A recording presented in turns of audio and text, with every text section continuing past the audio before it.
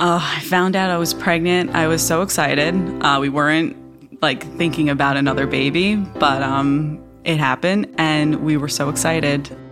I went to the doctor the day after New Year's Day, and that's when we saw a beautiful heartbeat. And my doctor said, well, you have a beautiful baby in there. I said, can I have another picture? She said, yeah. So she went back to do the sonogram and she was like, wait a second. What? And she's just staring at it. And I can't see it because it's behind me, but my husband can see it. And he goes, wait, Doc, am I seeing double? And she's like, yeah, there's 2 in there. I freaked out. I was so excited. I couldn't wait to call my mom. And it was 2. It was crazy. 2 heartbeats. My name is Dana Salmonese, and I'm the mother of 3 of the most beautiful children, and 2 of them were not supposed to be here.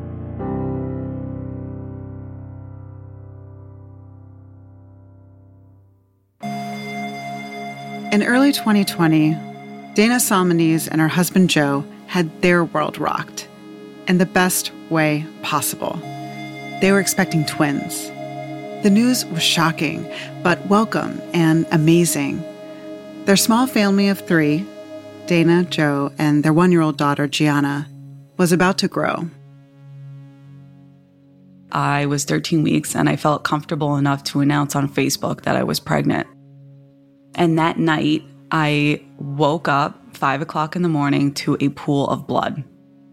We go to the hospital. They're checking everything out. Babies still have a heartbeat. They told me to go on modified bed rest. And they had a 50-50 chance of surviving. And I remember going to the doctor that week, around week 18. That's when my maternal fetal medicine said something was happening. From SiriusXM and NYU Langone Health, this is Vital Signs, where medicine is made personal. I'm your host, Rose Reed.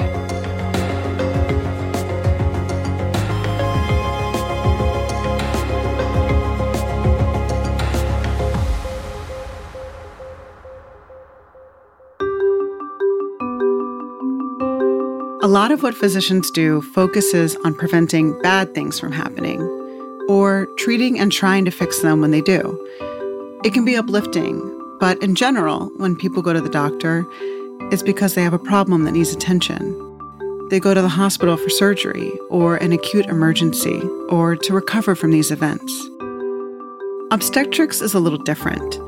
The specialists who work in this field have the profound and often joyful responsibility of keeping pregnant women and their developing fetuses safe and healthy until delivery. Of course, they also try to prevent, treat, and fix bad things along the way. Pregnancy is rife with complications, risks, and bumps in the road. But eventually, in the great majority of cases, a baby is born. It's a unique happiness within medicine. New life begins, and everything changes. It's one of those rare moments that we come to a hospital where we want to be there, where we know it's the next generation, it's the next family member, it's the next individual that we are going to love so much. My name is Dr. Martin Chavez. I am the Director of Maternal Fetal Medicine and the Fetal Surgery Program at NYU Langone Hospital, Long Island. There is nothing more incredible than watching a mother hold that baby for the first time. It's such an incredible moment because at that moment, you realize that you're part of something special. You're part of that family history, that family legacy. Dr. Martin Chavez is a maternal fetal medicine specialist, which means he takes care of high-risk pregnancies. His path into medicine was circuitous. For a while after attending a technical vocational high school in New York City, he worked as an electrician. College wasn't an obvious destination for him, but once he enrolled, he was hooked on higher education. I was able to get into Queens College. And that opened up an entire new world for me, because now I realized that not only could I work with my hands and be happy and make a great living, but now I could also start flexing the muscle of my brain. And I was able to pursue a degree in biology. And then that was the gateway to going into medical school. I grew up surrounded by wonderful and powerful women. My mother, my grandmother, my aunt. And to me, that was the norm. I would not imagine being any other environment. So women's healthcare was just a natural progression. So if I had to give credit to anyone, it was probably going to be my mother, because to me, she was the one that set the bar high and made me realize that it would be a privilege and an honor to make sure that I could help as many people as I could. Many of the people Dr. Chavez has helped aren't even born yet. He not only looks after pregnant women, but also the fetus, or fetuses, developing inside. In our world, we have two patients in one, or at least two patients in one, right? And we balance the care of both of them. Pregnancy in itself is a normal, healthy, wonderful part of life. But there are situations where it can be more complicated, and it can be more complicated not only for the mother, but also for the unborn child, the fetus. In particular, what drew me into the fetal surgery aspect of it was having that ability to try to help that patient within that had not even been born. I remember one of the first procedures I did when I was being trained, and I was actually giving a transfusion to a fetus that was anemic because it had an infection.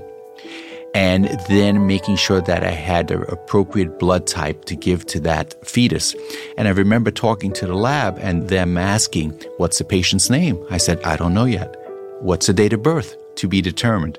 And I smiled at that moment because it made me realize that I was doing something that very few people have the honor of doing, being able to help a patient that hasn't even arrived in our world yet. Maternal-fetal medicine is layered. Patients inside of patients can lead to problems on top of problems.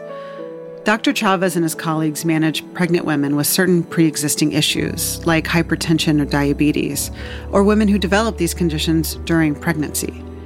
In some cases, mom's medical concerns can affect the developing baby. Other times, the fetus has complications all its own.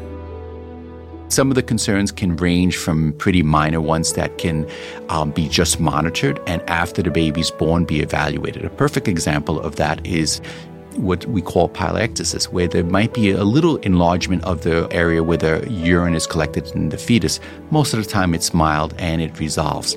That in itself is an example of something that we were just monitored very closely without much intervention other than observation through ultrasound. We also have conditions where if we do not intervene, either the fetus will not make it, meaning that it would die in utero, or the baby might be delivered early and the consequences of that prematurity. Not all maternal-fetal medicine doctors are surgeons, but Dr. Chavez is. His team consists of specially trained fetal surgeons who perform procedures on one or more fetuses while they are still inside the uterus. The situations that necessitate these surgeries are rare, and when they do happen, they're risky. They can also be kind of cool. So the first time we did a fetal surgery or fetoscopy, one of the things that was absolutely amazing to me was that the fetus reached out and grabbed the scope. And you can see in very exquisite details all the fingers and the fingernails. And for a while, we patiently waited, and then we realized that this fetus was very curious as to our scope. Did it know who we were or what we were doing? Probably not. It was probably just simple stimulus. But at the same time, it absolutely amazed me and the entire team. So we gently moved the fetus over to one side and said, "Okay, little guy, we'll be back, but let's focus on what we need to do in here." And it patiently waited in its side of the uterus and allowed it to do what we needed to do. Could I have planned that? Absolutely not. Was it one of those incredible moments that you'll always remember from your professional career as a fetal surgeon? Absolutely. The way I look at it is that I'm visiting their world temporarily.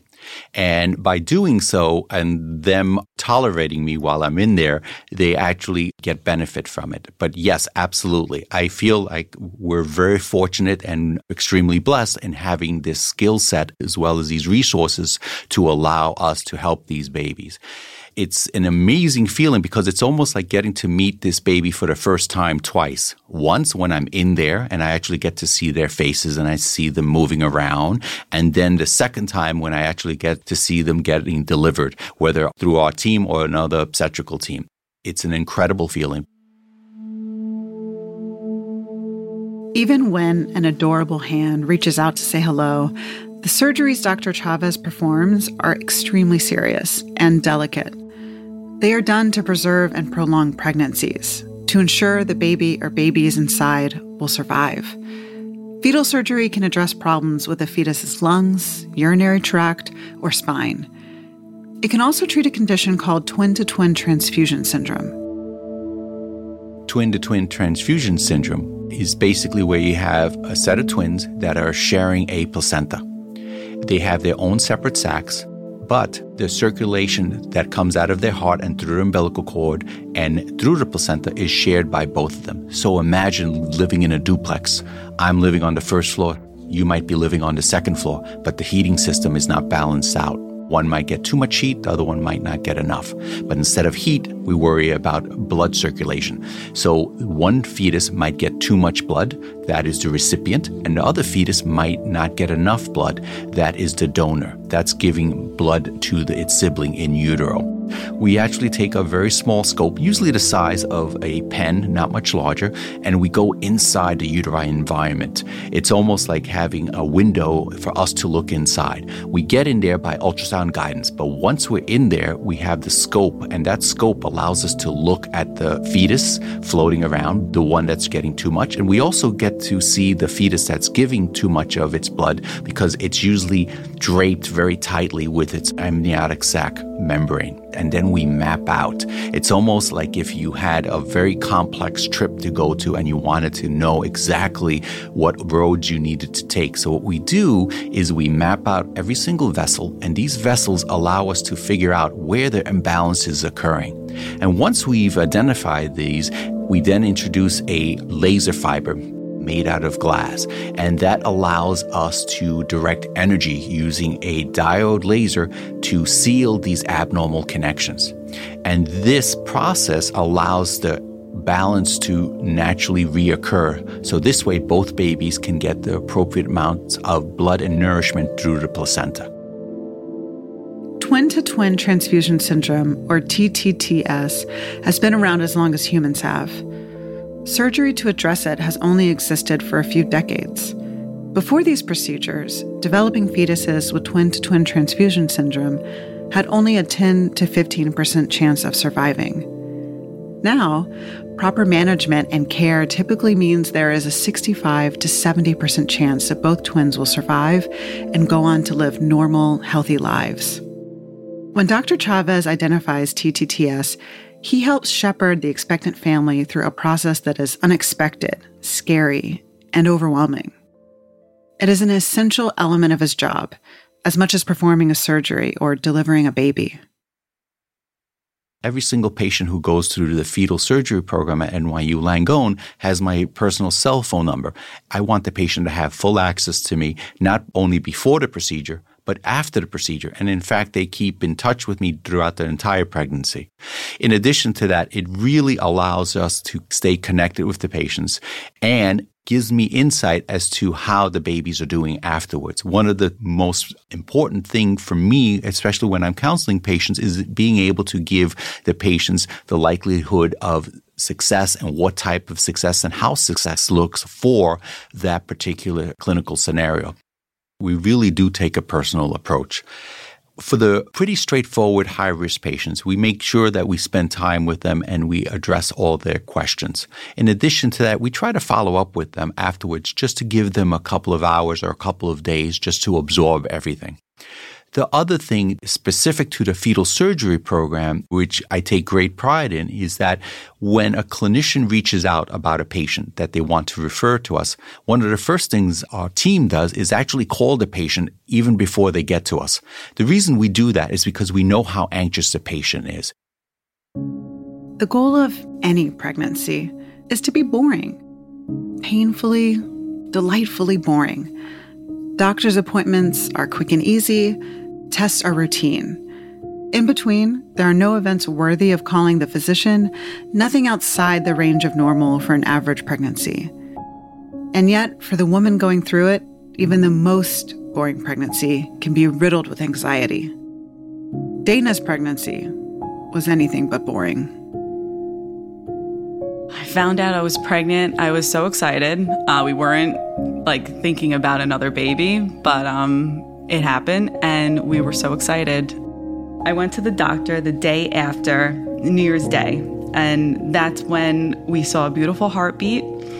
And my doctor said, "Well, you have a beautiful baby in there." And I said, "Can I have another picture?"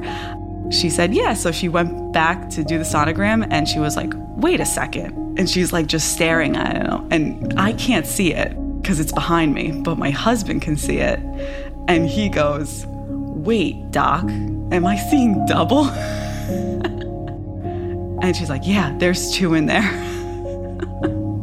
I freaked out. I was so excited. I couldn't wait to call my mom. And it was two. It was crazy. 2 heartbeats.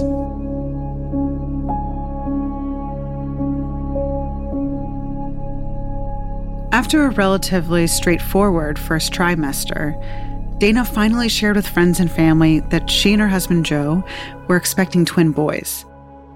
I was 13 weeks and I felt comfortable enough to announce on Facebook that I was pregnant. And that night, I woke up 5 o'clock in the morning to a pool of blood. And I was like, I'm miscarrying. I woke my husband up, I'm miscarrying. I have to go to the hospital. I'm miscarrying. And he is the most positive person in the world. So he's like, "You're not miscarrying. Something's just going on. We're going to get it checked out. Don't worry."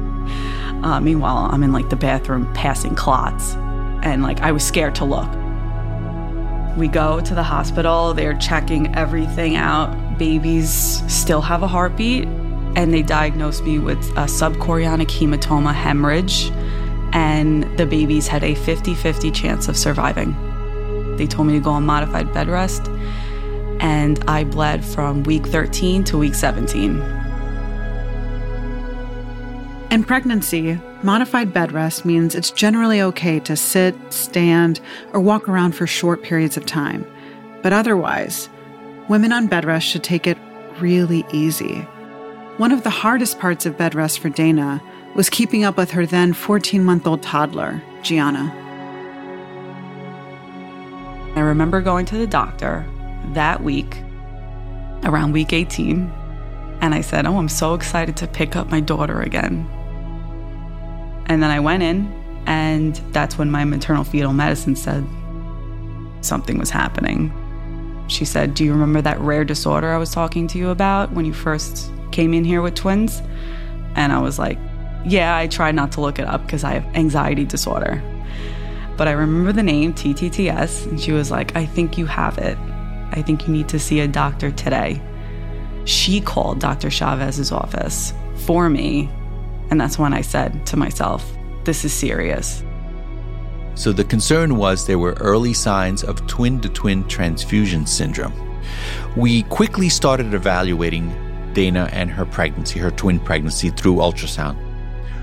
We realized that it had gotten to the stage that we needed to offer intervention. She was very early in the pregnancy, so delivery was not even a remote option, because delivery at that point would have meant death to both of those babies. And we also knew that if we did not intervene, she would have a 70 to 80% chance of losing one of both of those babies. So Dr. Chavez had said to me, "You're in stage 2, borderline stage 3, TTTS, and I need to do surgery on you tomorrow." So after careful discussions and detailed and lengthy discussions and consultation with her and her partner, we felt that the best option was to offer her fetal surgery or fetoscopy, where we would go in there, evaluate the circulation on the placental surface, map out all of these vessels in detail, and with the laser, create the balance that would allow the pregnancy to continue. Dr. Chavez is an amazing man, and he knows how to talk to his patients, being upfront and honest, but also compassionate. He has a gift for that. So he made it clear to me what was going on, but at the same time, he didn't want to alarm me.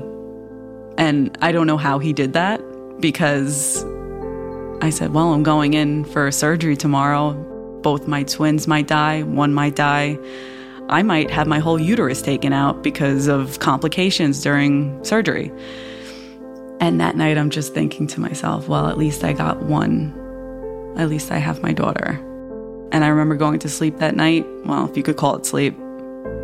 I remember just praying, because I'm just thinking like the worst. That was my night. It was the night of March 10th, 2020. The next day, Dana and Joe got up early and went in for the surgery. The world was starting to change dramatically as a novel coronavirus began spreading throughout and beyond New York City. New York City remains the national epicenter of the pandemic. It has more than a quarter of those sickened so far, and this is overwhelming the city's hospitals and first responders. They watched Mass on television while they waited. In the name of the Father, and of the Son, and of the Holy Spirit. Amen. Peace be with you. I do remember going in and just waiting for the OR to open up. And they did the epidural. Dr. Chavez just reassuring me, I'm going to do the best I can. I'm going to do the best I can for your boys. And that's what gave me such calmness. The procedure took longer than expected. Because of the bleeding earlier in the pregnancy, Dana's amniotic fluid was extremely murky, which meant Dr. Chavez had to work even more carefully. I'm laying there and I'm awake, for the most nerve-wracking thing of my life, I'm awake. I kept asking him, are we there yet? Like a kid. Like, did you start lasering yet? And he goes, no, we're still draining your fluid. I just feel like it took forever. Once he finished draining the fluid, Dr. Chavez was able to replace it with clear saline and begin lasering the abnormal blood vessel connections in the uterus to restore the balance of circulation between Dana's twins. At some point, her epidural started to wear off, and she could feel strange, but not painful, electrical zaps. Finally, after what felt like an eternity, it was over. So then when he wrapped up, he said something really reassuring to me, because some women have to go back for the surgery 2 times. But he said, there's no way that the vessels can grow back. I soldered everything. That's why I was like, you're the best, Dr. Chavez. But he really is the best doctor. Dana's surgery was a success, but pregnancy is long. Her twins still had many weeks to go before they could safely survive outside the womb. And then, 2 weeks after the surgery, at 20 weeks pregnant, Dana's water broke. This was the height of COVID in New York, especially Long Island. And I remember being, terrified. So you think, oh God, my water broke. This is it. And I'm thinking to myself, I'm just trying to soothe myself, saying, I did everything I possibly could for these boys. I did everything. And Dr. Chavez was like, I'm here. You come straight to labor and delivery, and we're going to check it out. Don't worry. I just remember I was losing so much fluid. I was like, it's not even like a small leak. Like, my water broke. It was a gush. And I said, this is it. This is where the journey ends. So I get to labor and delivery. Dr. Chavez is there. He said, "Don't worry, Dana, don't worry. We're going to check out these boys." And he goes, "They're strong. They're strong. They're like their mom and dad." I go, "Okay, Dr. Chavez." Under normal circumstances, Dr. Chavez would have kept Dana in the hospital for observation.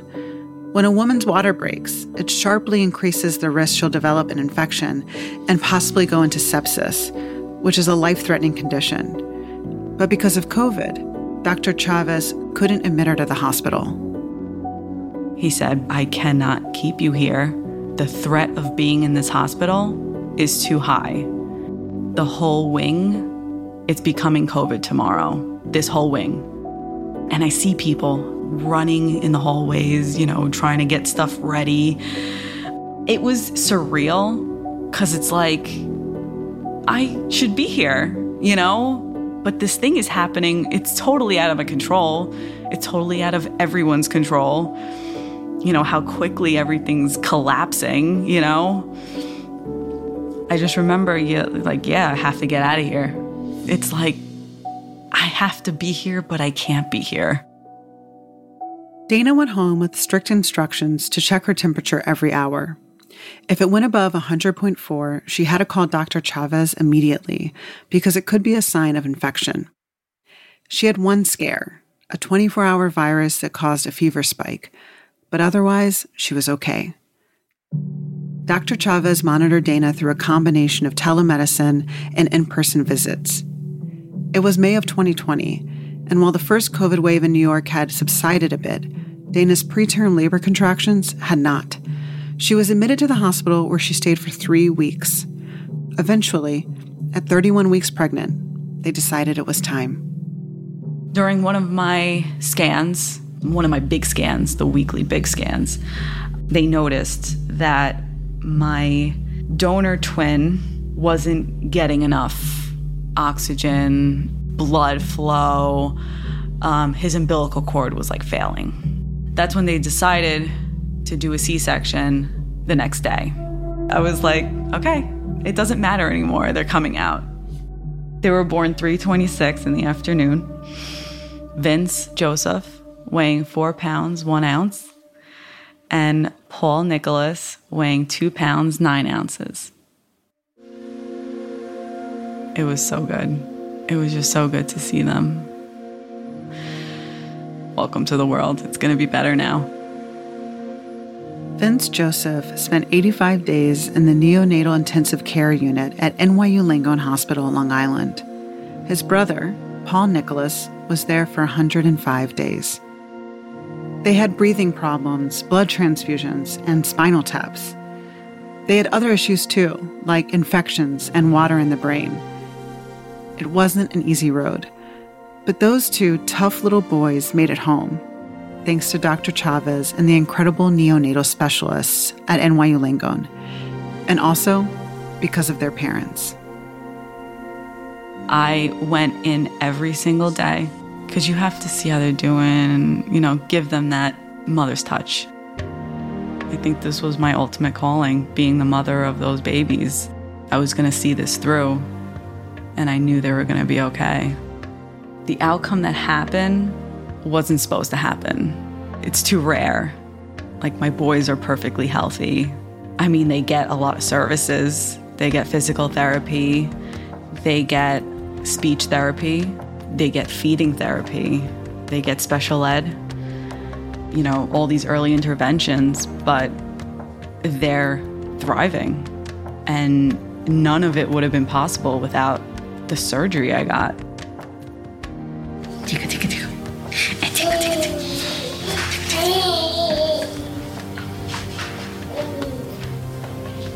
Say mama. Yeah. I've done this for a long time, and Dana's energy, positivity is infectious. But infectious in such a way you cannot help but want to be positive and have nothing but the best possible outlook. So I have total confidence that Dana and her partner will have nothing but the best outcome because of who they are and because of who their children are. Vinny and Polly are now nearly 2 years old. The surgery that gave them a chance to survive continues to save other fetuses with twin-to-twin transfusion syndrome. Surgeons like Dr. Chavez are looking at how to make these procedures even better. I think we're just starting to look at opportunities. We are looking for other ways for all our campuses here at Tisch in Long Island to look at ways we can provide other treatment options in utero. It's interesting because the uterine environment actually serves two purposes. It not only serves the purpose of letting that fetus develop in utero, but believe it or not, a lot of the things that occur in utero will determine the health of that individual later on in life. So if that fetus is too small, that might determine if certain aspects of heart disease would develop later on. If that fetus is too big, that individual might develop diabetes later on in life, and everything in between. So by maximizing that environment in utero, we'll not only get the best possible outcome for that newborn, but also maximize the outcome for that individual for the rest of its life. So that's what excites me the most about our field. Dr. Chavez likes to imagine a bright future for these babies that he gets to meet for the first time, inside and outside the womb. Every baby that we help take care of, every fetus, right? I think to myself, is that going to be the next president? Is that going to be the next person who develops a cure, whether it's for COVID-19 or for cancer? Or is that the next person who is going to bring peace to our world? It's limitless. You don't necessarily know what they're going to do, but you're part of the very beginnings of the future. And very few fields can say they're part of the future.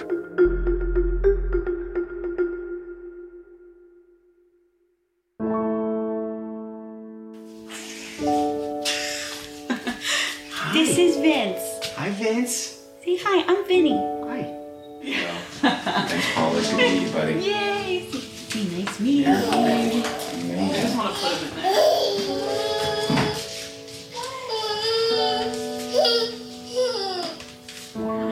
there. Couple miracle babies right here. You're going to listen to this podcast when you're older and you'll be like, that was me. That was me.